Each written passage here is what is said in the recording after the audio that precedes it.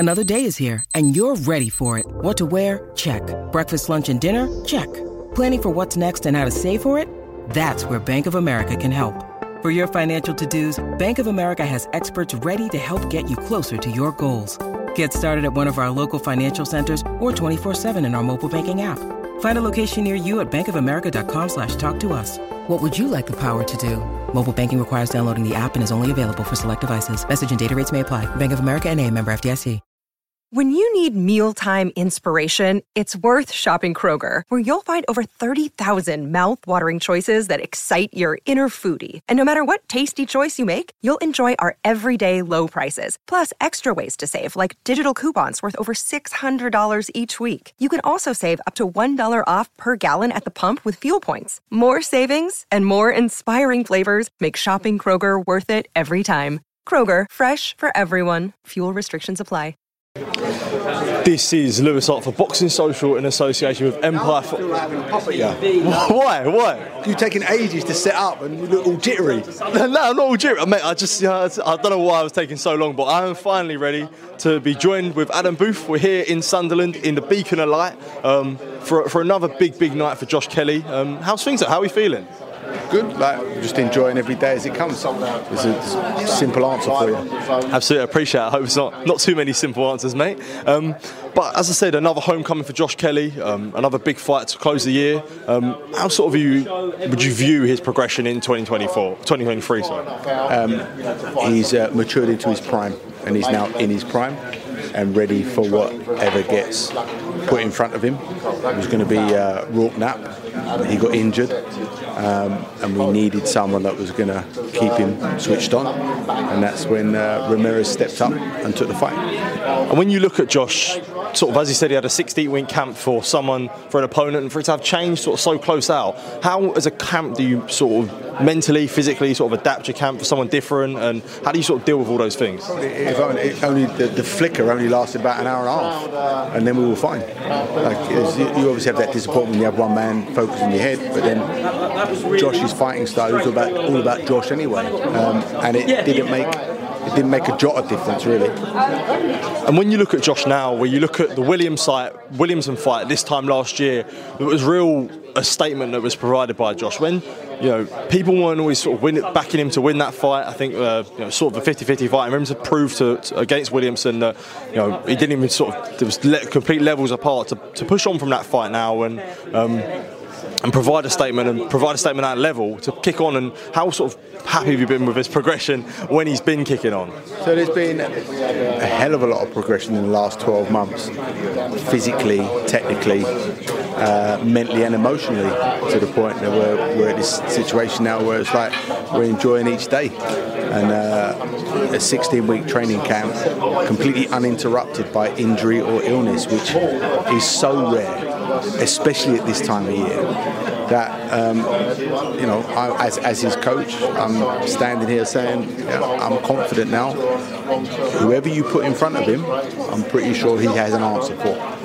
And you mentioned there about the 16-week training camp. I do want to mention on that and touch on that, because I don't know, it might be different with different fighters that you've dealt with, but having a 16-week training camp and having such a long training camp, as a coach, how do you deal with that to sort of when you look at someone's peaks, when you want to taper off and things like that? You periodise and you establish different peaks throughout the period that you're working. And for us, that was 16 weeks, and that's what we did.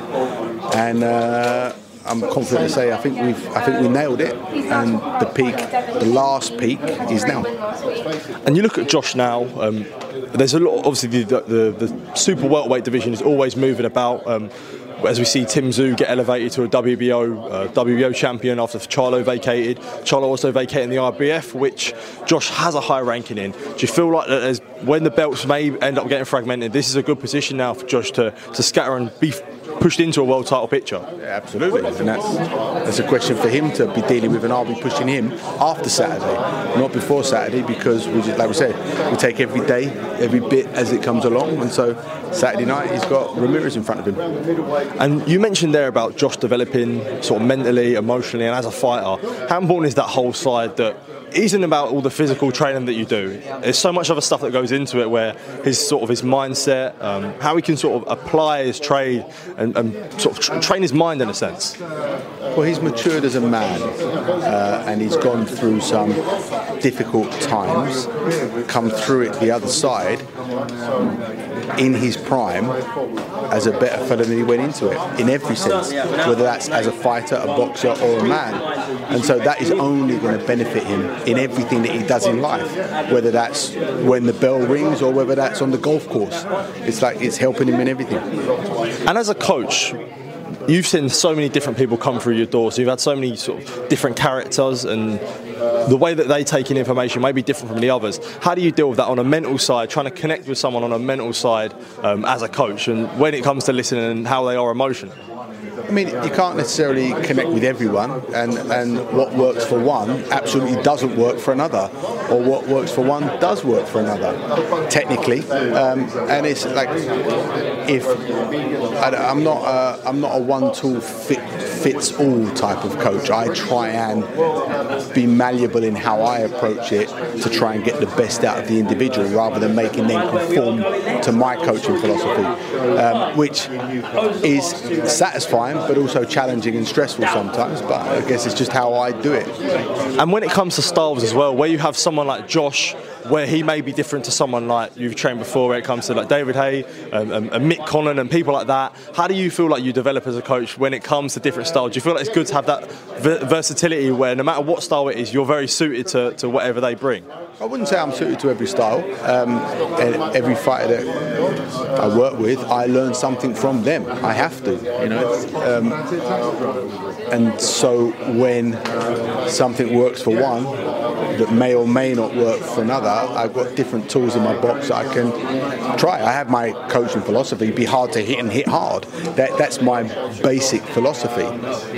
And then whether it's southpaw, orthodox, forward, back foot, I just adapt that. Yeah, okay. I don't think it matters.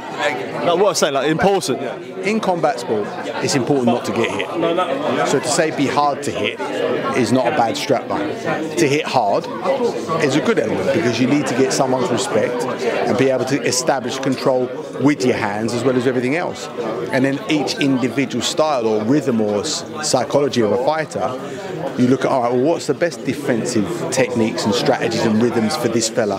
What's the best defensive positions for him to go into, long range, short range? That's where it becomes a myriad of options, where what works for one doesn't work for another. And as a coach, is there an importance for yourself where no matter what you see and how experienced that you are, you're actually there's still so much that you can actually learn, and when you deal with different types of fighters that come in, there's still that importance that you still are learning? The worst thing can be success, because success can create a bit of complacency where you start to believe you think you know it all, and that's a dangerous space for, I think, for a coach to be in, because life evolves and humans evolve and sport evolves and things change. If you look at the fights back in the 80s at the highest level, they don't look like the fights at the highest level nowadays. So the sport has changed, and the coaching has to change alongside that. So I try and always question what I do, keep my mind open, forget what I know and focus on what I think I don't know. And you mentioned there about being comfortable. It's sometimes often that's talked about with fighters after they get big wins, they can easily get comfortable. Do you feel like there's definitely time where coaches could be guilty of being too comfortable when they have sort of certain amounts of success and there's no place to adapt or change? Absolutely. Success and complacency can run alongside each other, and when you add in ego and you put ego alongside success, it's very easy to see how complacency and arrogance can set in whatever you do, whether it's a coach or an athlete or whatever. And so I try and check myself, and I try and surround myself with people that will check me if I don't check myself.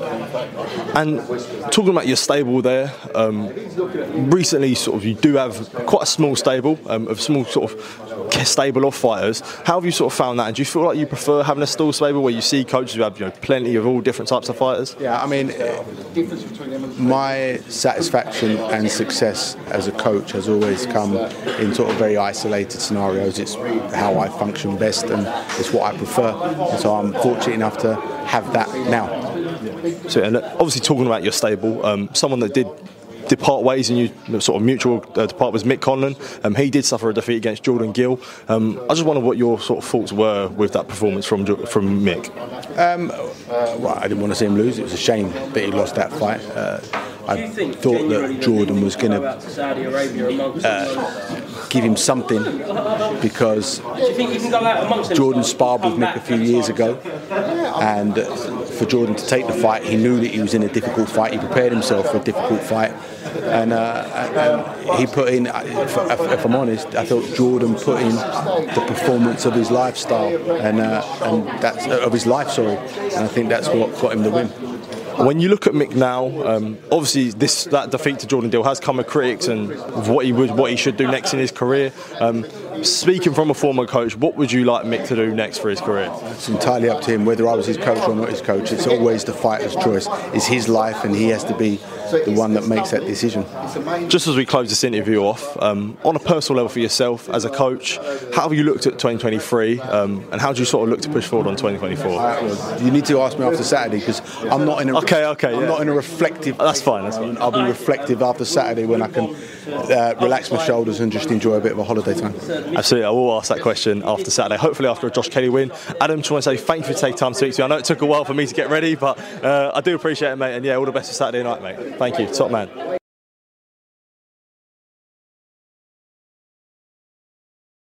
Sports Social Podcast Network.